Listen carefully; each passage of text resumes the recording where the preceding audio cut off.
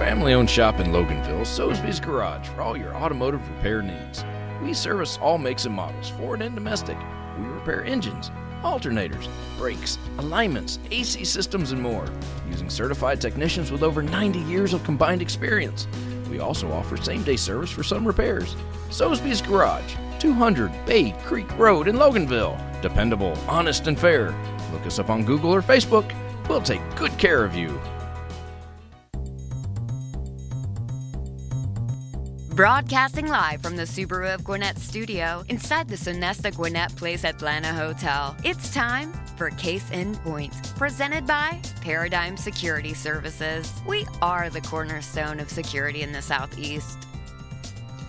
Hey everybody, welcome to Case in Point, presented by Paradigm Security Services. I'm your host, Rick Strawn, the president of Paradigm Security Services. We're excited to be with you today on Business Radio X. We're broadcasting live from the Subaru of Gwinnett studio, located in the beautiful Sonesta Gwinnett Place Atlanta Hotel in Duluth, Georgia. In addition to Paradigm Security, this show is also brought to you by Soesby's Garage, as you just heard, and also every other week between my shows, the Manna Scholarship Fund. Check out Dr. Jeannie Burnett. On every show, we feature businesses and organizations in the Atlanta area, especially those that serve Gwinnett County, as well as the people. While all businesses and have security concerns, not all are about physical security, and we'll touch on that and other related aspects of security through the course of our shows. You know, today we have a lot of things going on. Elections are coming up. There's just a lot of things going on in our county here in Gwinnett and really around the state. And one of the things that we try to do as we move through this season is to have some of the people that want to have your vote, want to go on through the politics thing and get in there and work for you. And we like to kind of give you an idea of what some of those issues are, where they stand, and how that goes. So with that in mind, I want to welcome Brian Gatewood to the show today. Brian, thanks for coming on. Thank you for having me. And just real quick, everybody does it. It's Byron. What did I say? You said Brian. Everyone. Oh, I'm sorry. I'm looking at it. My mom does it. It's okay. Yeah, I'm looking at it and seeing Byron and said Brian. It's Byron Gatewood. Yes, sir. My apologies. And I know that. It was a screw up on my part. He's running for the 6th District Congressional seat here in Georgia. And, you know, that is a pretty good size area on the 6th District, and especially with the redos of the districts. I like to always start out with, you know, just in a kind of a nutshell synopsis. Who is Byron Gatewood? I almost did it again. You almost did it again. Yeah, no, it's very common. Everybody does it. Don't sweat it, please.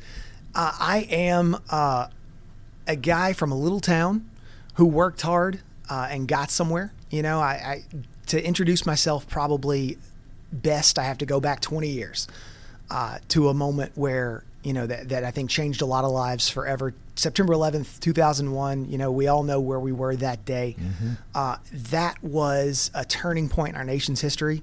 But for me as an individual, it was really that, you know, that crystallizing moment where I became an adult. You know, I was kind of still a kid right up to that point, and then something happened that changed the course of my life. And I took that anger and that rage that I felt after seeing us attacked, and I enlisted in the National Guard at the time because I was still in college, and, you know, wasn't ready, I thought, to be a full-time soldier. Little did I know that I was about to be a full-time soldier. It has a way of surprising you with the Guard, doesn't it? Yeah, it does. It does, especially after, you know, they mobilized the whole Guard for a national campaign like that to go beat the Taliban. But that was really where I grew up, was in Afghanistan. And, you know, I was lucky enough to come home. A lot of guys and girls didn't get the opportunity to come back. And came back, you know, got back into school, commissioned onto active duty. And then my wife and I, you know, spent several years on active duty building a family, one duty station at a time, going, you know, from Virginia to Arizona to Kansas and all around the U.S. Ultimately spent about 4 years in Germany, where I did a lot of good work in the intelligence field in Eastern Europe and Israel. We'll talk probably some about that in the course of our conversation. And then I, got out of the active service, went and got my MBA at Cornell, and have gone into business for myself. I live in East Cobb, where we're raising a family. I've got 4 kids. We just added number 4 via adoption. And I'm a biblical conservative, raising a family along those lines. That's how I feel my policy should be crafted. As a member of Congress, those are the politicians I tend to vote for and support generally, is people I feel that live up to a certain moral code. And that's how I run my business, how I run my family. That's who I am. Well, it requires a lot. And you mentioned part about being a small business owner. Mm-hmm. And in today's atmosphere, I can tell you, as a small business owner myself, getting people to work, getting people, once they get to work, just getting them to come in and come through our academy that we have and actually go out and get in patrol and do the job. It's a challenge, and it's something that just does not. It's not getting a lot better. In fact, I'm not sure it's getting any better. It may improve. I can tell you after the next 2-3 weeks, because it looks like there may be a little bit of movement in it. Yeah. But that's something that you're going to have to work with, to deal with when you get in the position. If you're lucky enough to be elected, that's going to have to be dealt with. Kind of, how do you look at that particular facet of trying to get people back to work, which is important to Georgia? It's hugely important to Georgia. It's important to Georgians, one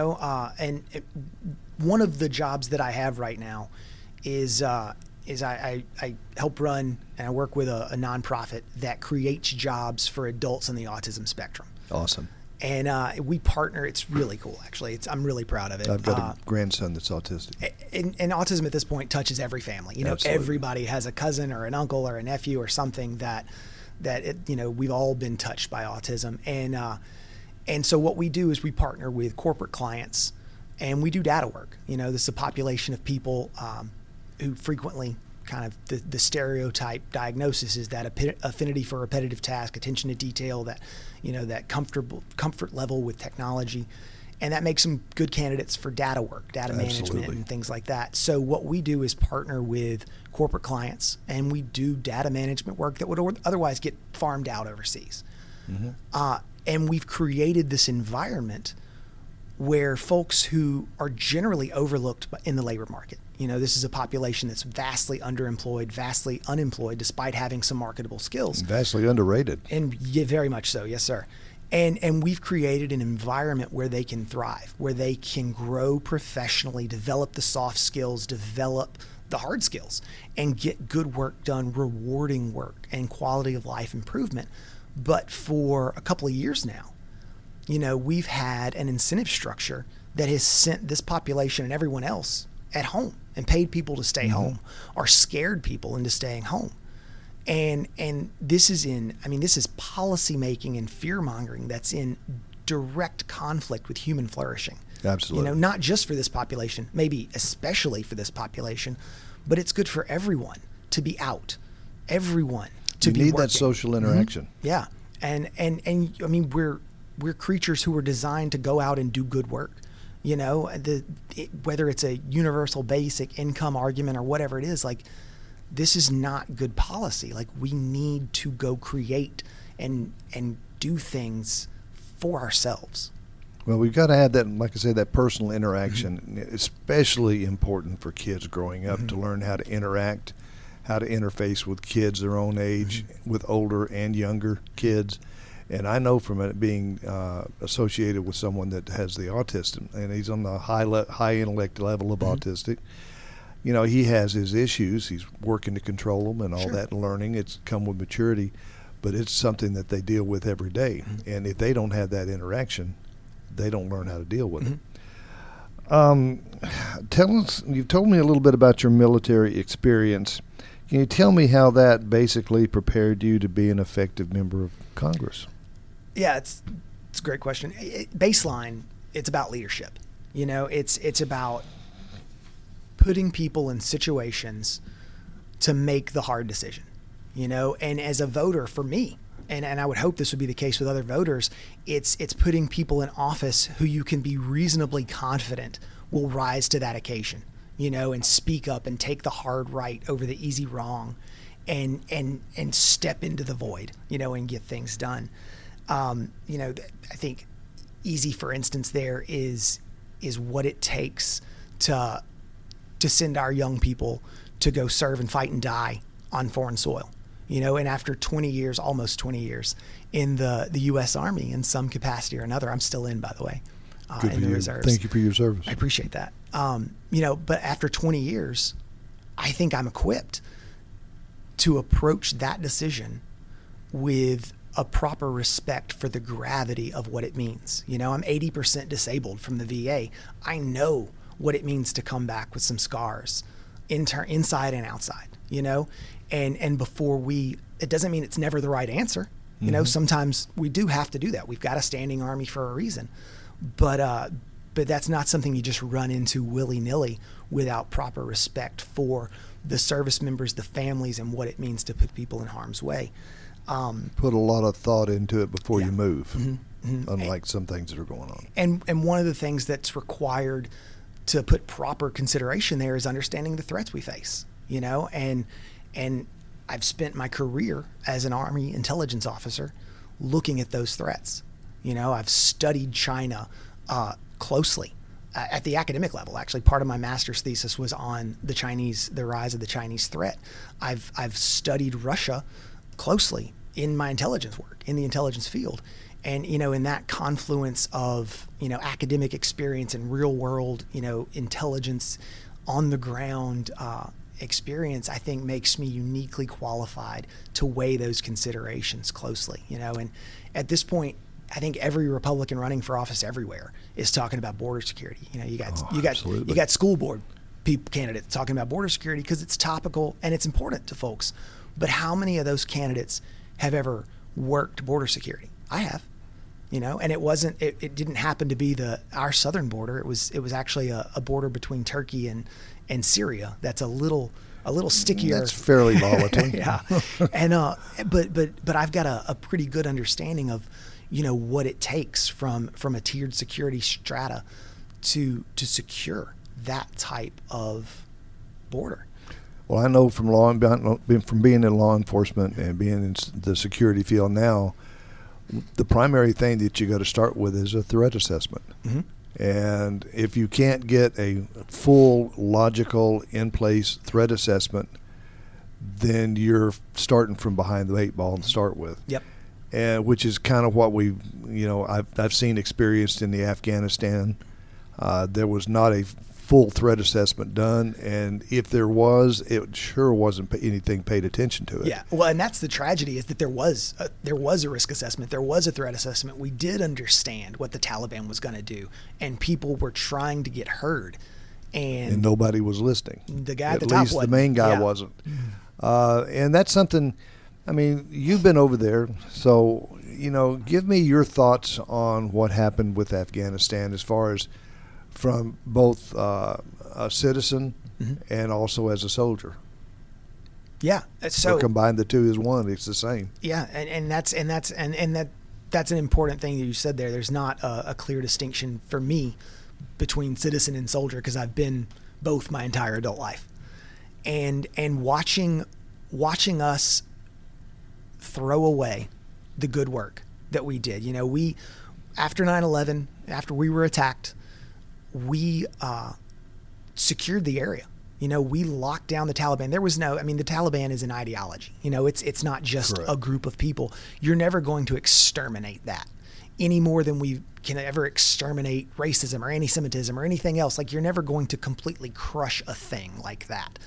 But we shut them down, and we were safe for 20 years. The world was safe for 20 years. Before we just decided to kind of punt on it and sell them out. Little girls went to school. Terrorist attacks were not planned in Afghanistan for 20 years. And so to watch us just give that away over the course of about a week, it seemed like, and get nothing in return. We were instantly less safe. And as an intelligence professional I've been a little closer to this than the average bear, I know how much less safe we are. And it's a lot less safe. Oh, absolutely. And then from a power projection standpoint, knowing that China's going to swoop right in because they don't care about the human rights violations. They don't care about any of that. And so, regionally, we project less power. But then beyond that, looking at our other relationships, being a part of building those relationships on the ground in Afghanistan and knowing that we sold those folks out, to die. But we've got, there are 30 countries in NATO. That's 29 partners who've got to be doing a hard look at their relationship with the United States, saying, well, will the U.S. keep their word? Whether it's, our oldest allies like Great Britain or France, or some of the former Eastern Bloc countries like Latvia, Lithuania, who depend on us. And frankly, who we depend on, they don't know if they can count on us to keep our word. Israel, our most important ally in a tremendously volatile region. And I've done a lot of work with Israel. The folks in the IDF have to be given their relationship with the U.S. a hard look. Can we count on these guys? And right now, I don't think they can. Well, how can some of those ideas, concerns, everything be transferred down to the local area and the stuff that you're going to have to do as a local congressman? Mm-hmm. How do some of the stuff that you learned in that area going to help you in that particular area on a local level? Yeah, a lot of it's going to be driving policy, how we draw up foreign policy, how we approach the countries that we need. And to be frank, I just listed, our allies. Mm-hmm. Every country in the world needs to understand that the U.S. keeps its word. Our adversaries need to understand that the U.S. keeps its word. That they can only push so far because we will do what we say we're going to do. And some of that is policymaking in the houses of Congress. Some of that's holding the executive branch accountable, because ultimately those matters of state, that's all of that runs through the DOD and all that comes up through the commander-in-chief. And we've seen what massive failures from the commander-in-chief can lead to. But it's about accountability and being, whether it's in policymaking or being the person on TV raising the alarm. The president isn't doing what he's supposed to do, which is the case currently. Well, the pandemic has hit. We'll move on to a little bit different here. Mm-hmm. The pandemic has hit everybody hard in every facet of life, mm-hmm. but particularly in the business area. Now, you're in business. I'm sure you were affected as well. What can we do on a local basis to help influence us getting back into the normal mm-hmm. as a Georgia congressman? That's really, yeah. So, my wife and I own a couple of small businesses, and we own a gym and we own a travel agency. And I'm sure you and I both affected greatly. I'm sure you and I could sit here long enough to come up with an industry that was more impacted than fitness centers and travel and hospitality. It'd take a while, but it would take a minute. and some of that was inevitable. There was a worldwide pandemic. People were afraid. There were reasons that, reasonable restrictions, all of that. But so much has been driven on government mandates and overreach and these blanket mandates that applied to all businesses or mm-hmm. all industries, irrespective of how they might affect different things, different ways. And then the misinformation and the constant contradictions from either government mouthpieces or their counterparts in the mainstream media. And it's been so damaging. 2 years ago, February of 2020, if you look at the small business landscape then to now, over a third, 34% of small businesses are shuttered in mm-hmm. America since then. How many careers is that? How many life savings is that? How many jobs are just gone, forever based on this whole thing? And we'll never be able to really sort out the data and know how much of that was really necessary, but a lot of it wasn't, And so getting things back to local control, and this is for a member of the federal government, the seat that I'm running for, the job there is getting that control wresting that control away from the Faucis and the federal level organizations and getting that down to the state and the local level where communities can make decisions on what's best for communities. Because you can't run rural Georgia like Manhattan or DC. They're just not the same area. They're not subject to the same risks. They're just too different.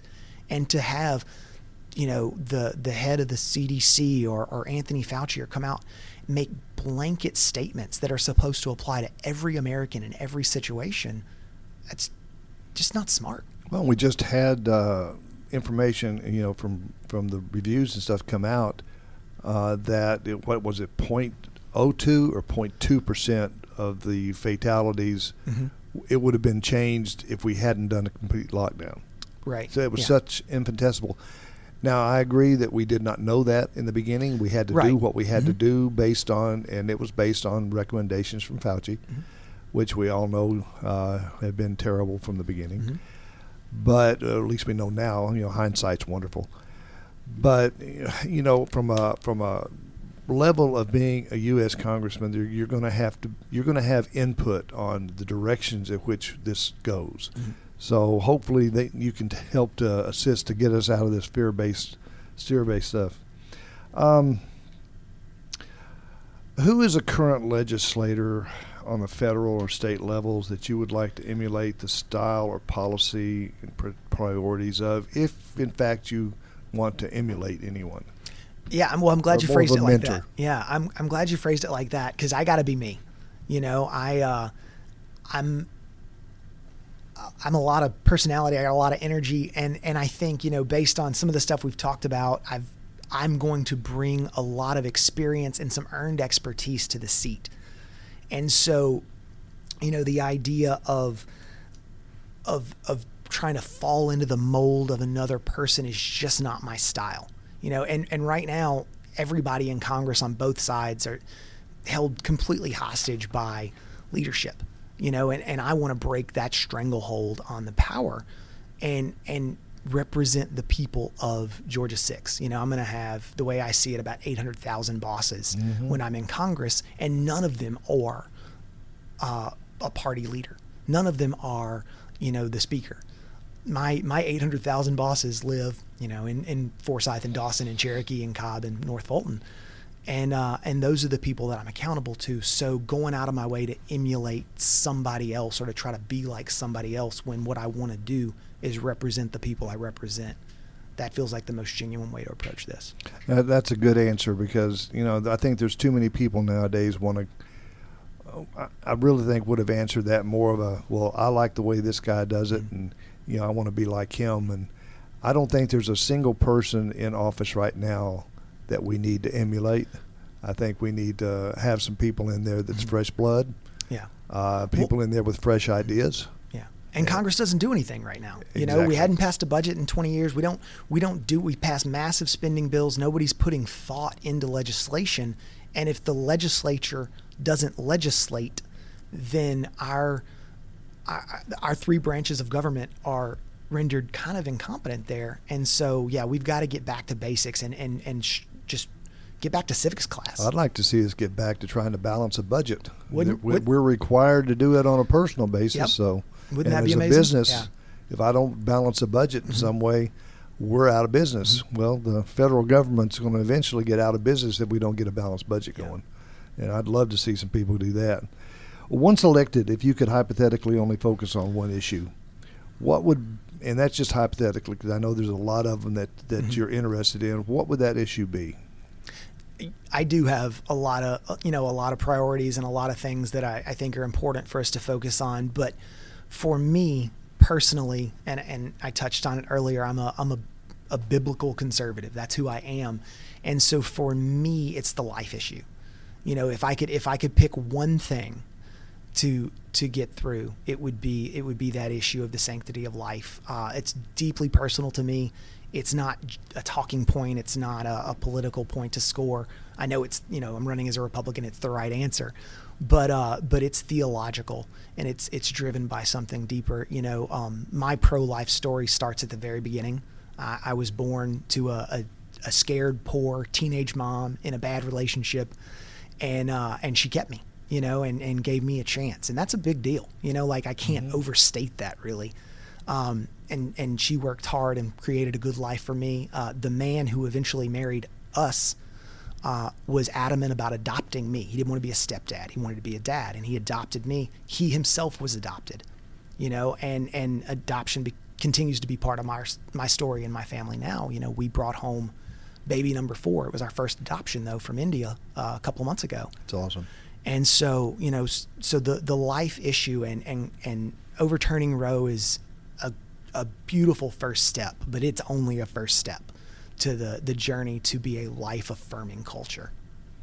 Awesome. Well, and that is important to so many people right now. One thing I would like to ask you also, in addition to that, is, one of the big issues right now is our immigration, illegal immigration. I am absolutely on board with legal immigration. I think it's what made our country. But illegal immigration is killing us.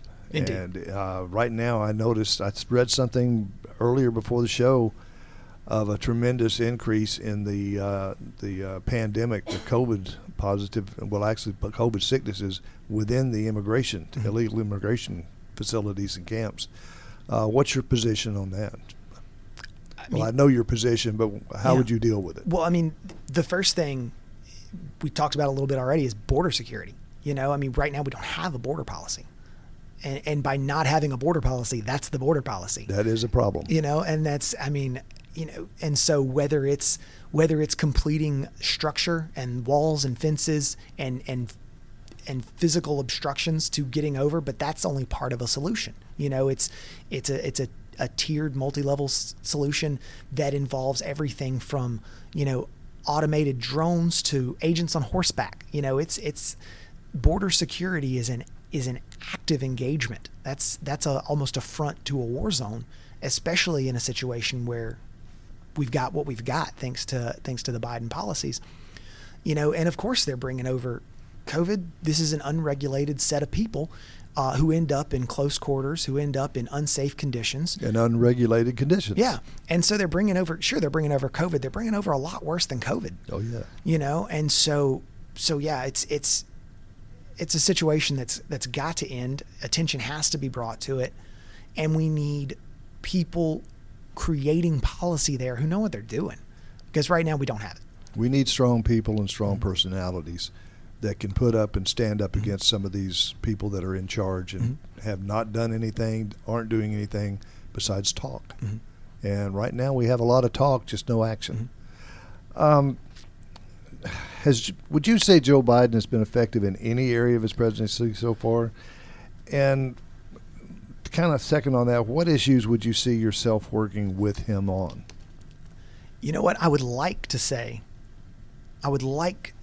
be that bipartisan guy who can point out and really ferret out the thing that Joe Biden has done well. Unfortunately, that he's not given me the opportunity. He's done nothing well. It's called a brain teaser. Yeah, it's been abject failure from front to back. If we look at foreign policy, we can start in Afghanistan, but we talked about that. But then our adversaries are emboldened. China is emboldened. North Korea is launching missiles toward Japan. Right and left. We're back in a situation where Russia's about to slice off another little piece of Ukraine because they can. And so on down the line. The border's a travesty. Internally, you're probably saving for retirement, but you're further away from it than you were a year ago. Absolutely. Because all of your money is worth 7 to 10% less, people at every stage of life, whether it's, getting close to retirement, sending kids to school, building a house, starting a business, whatever, your savings are worth less. Everything about this Biden administration, he was going to come in and shut down the virus. What a of all the quotes that haven't aged well, it's just been more fear-mongering and more of the same. That was a point to get elected by. Absolutely. And, there's no way in the world that was ever going to happen. No. But so no. Joe Biden has been an abject failure a year in. It's been maybe the worst first year any president has had since, Lincoln's first year was pretty bad. The Civil War started. That was a tough run. But other than that, and all of Joe Biden's stuff has been self-inflicted. Afghanistan was stable. The border was so stable. The COVID was under control. The economy was on the rebound. So many things were going so well. And A year All he ago. had to do was nothing, and he'd have done well. Which honestly, we could have expected him to do nothing. That's how he ran. He did nothing. And so, but the fact that he got in and rolled up his sleeves and immediately just went to work, just making a mess. Yep. So no, sadly, unfortunately, there's not a thing I can point to and say, oh, President Biden's doing a great job in this, and I'd love to help him continue. Because no, it's just not there. It goes on and on. Labor force participation is down. Everything is down. Race relations are at probably a 50-year low in this country, and that's on the back of this this critical race theory agenda that the left is pushing. That's pervasive through our schools and our corporations and everything at this point. And it's toxic. It's poisonous. It's racist. It's divisive, and it's supposed to be. It's supposed to be all of those things. It's not a unifying theology, which is basically what it is. Yeah. Ideology is what I meant to say there. But, and that speaks to crime, because when you make everything, when you view the world through this lens of equity over safety, and we make these issues about crime and behavior, about social justice and different things like that, and we vilify police and we make policing illegal, the defund the police just basically turned into, well, let's just make it impossible to police. Yeah. All of that in the name of social justice and racial reconciliation or something, but you don't get that. If you go to a high crime area and you make it harder to police, you don't get less crime, you get more crime. And you see places like the super woke cities like San Francisco that have basically tried to decriminalize what they call petty crime. Mm-hmm. Well, you get more. You get more of all kinds of crime. So murder's up, shoplifting's up, everything's kind of a disaster. That's kind of the broken window theory. Yeah, it is. It's very much the broken window policing theory.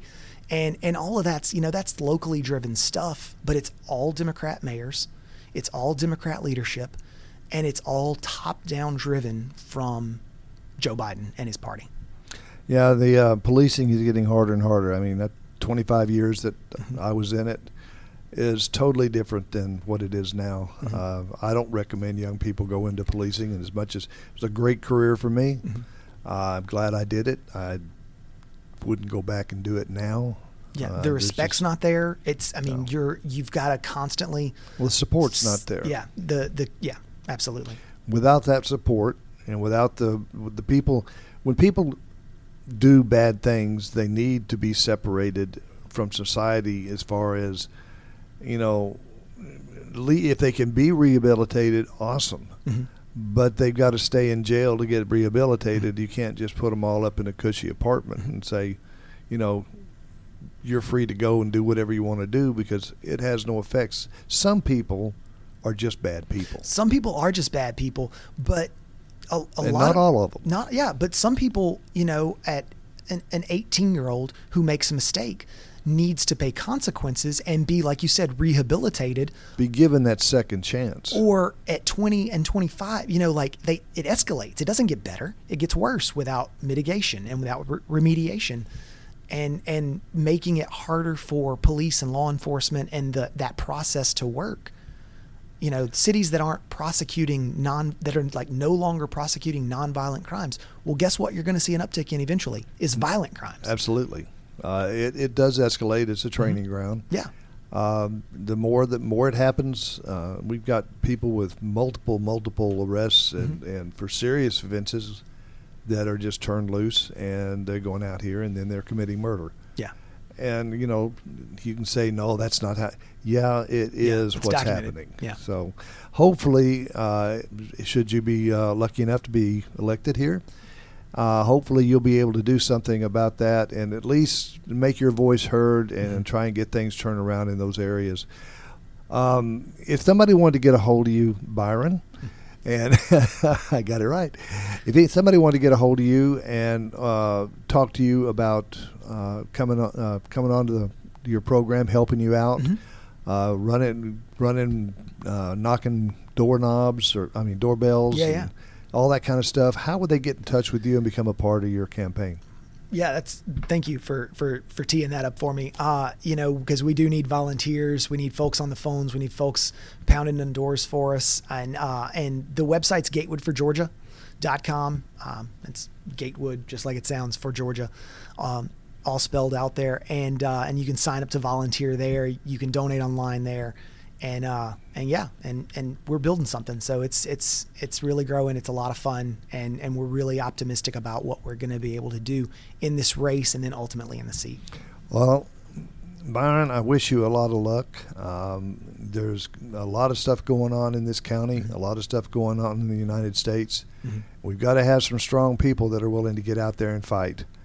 And the more it gets there, the more it looks like there's going to be what they call a red wave. But I wouldn't bet on anything right now. Yep. So the best I can say is on each individual is good luck. Oh, I appreciate that. Yeah, and we definitely don't win until we win. You know that the media is going to give they're going to give every Democrat every second chance, every mulligan. They're going to give them all the top cover that they can. So I appreciate this opportunity in the media to come out and spread the good word there. But yeah, we definitely have to be vigilant. We've got to raise money. We've got to stay in front of this thing, because Democrats are definitely they have an upper hand. Yeah, they do. They've got the media behind them 100%. Well, thank you for joining us on Case in Point, presented by Paradigm Security Services and in part by Soulsby's Garage and the Manna Scholarship Fund. Be sure to join us for the live broadcast every other Wednesday at 11:30 a.m. here on Business Radio X. If you miss the live broadcast, no worries. You can enjoy the show anytime by visiting businessradiox.com, selecting the Gwinnett Studio, and then, of course, clicking on Case in Point. This program is also available on iTunes, iHeart, Spotify, and I'll say that again, Spotify, or wherever you enjoy your favorite podcasts. Be sure to subscribe to Case in Point, and so you don't miss any of our future episodes. Thank you to my guest, Byron Gatewood, and I appreciate you coming on, and Miss Amanda for producing the show. I'm Rick Strawn, and remember, at Paradigm Security Services, we cover more than just your assets.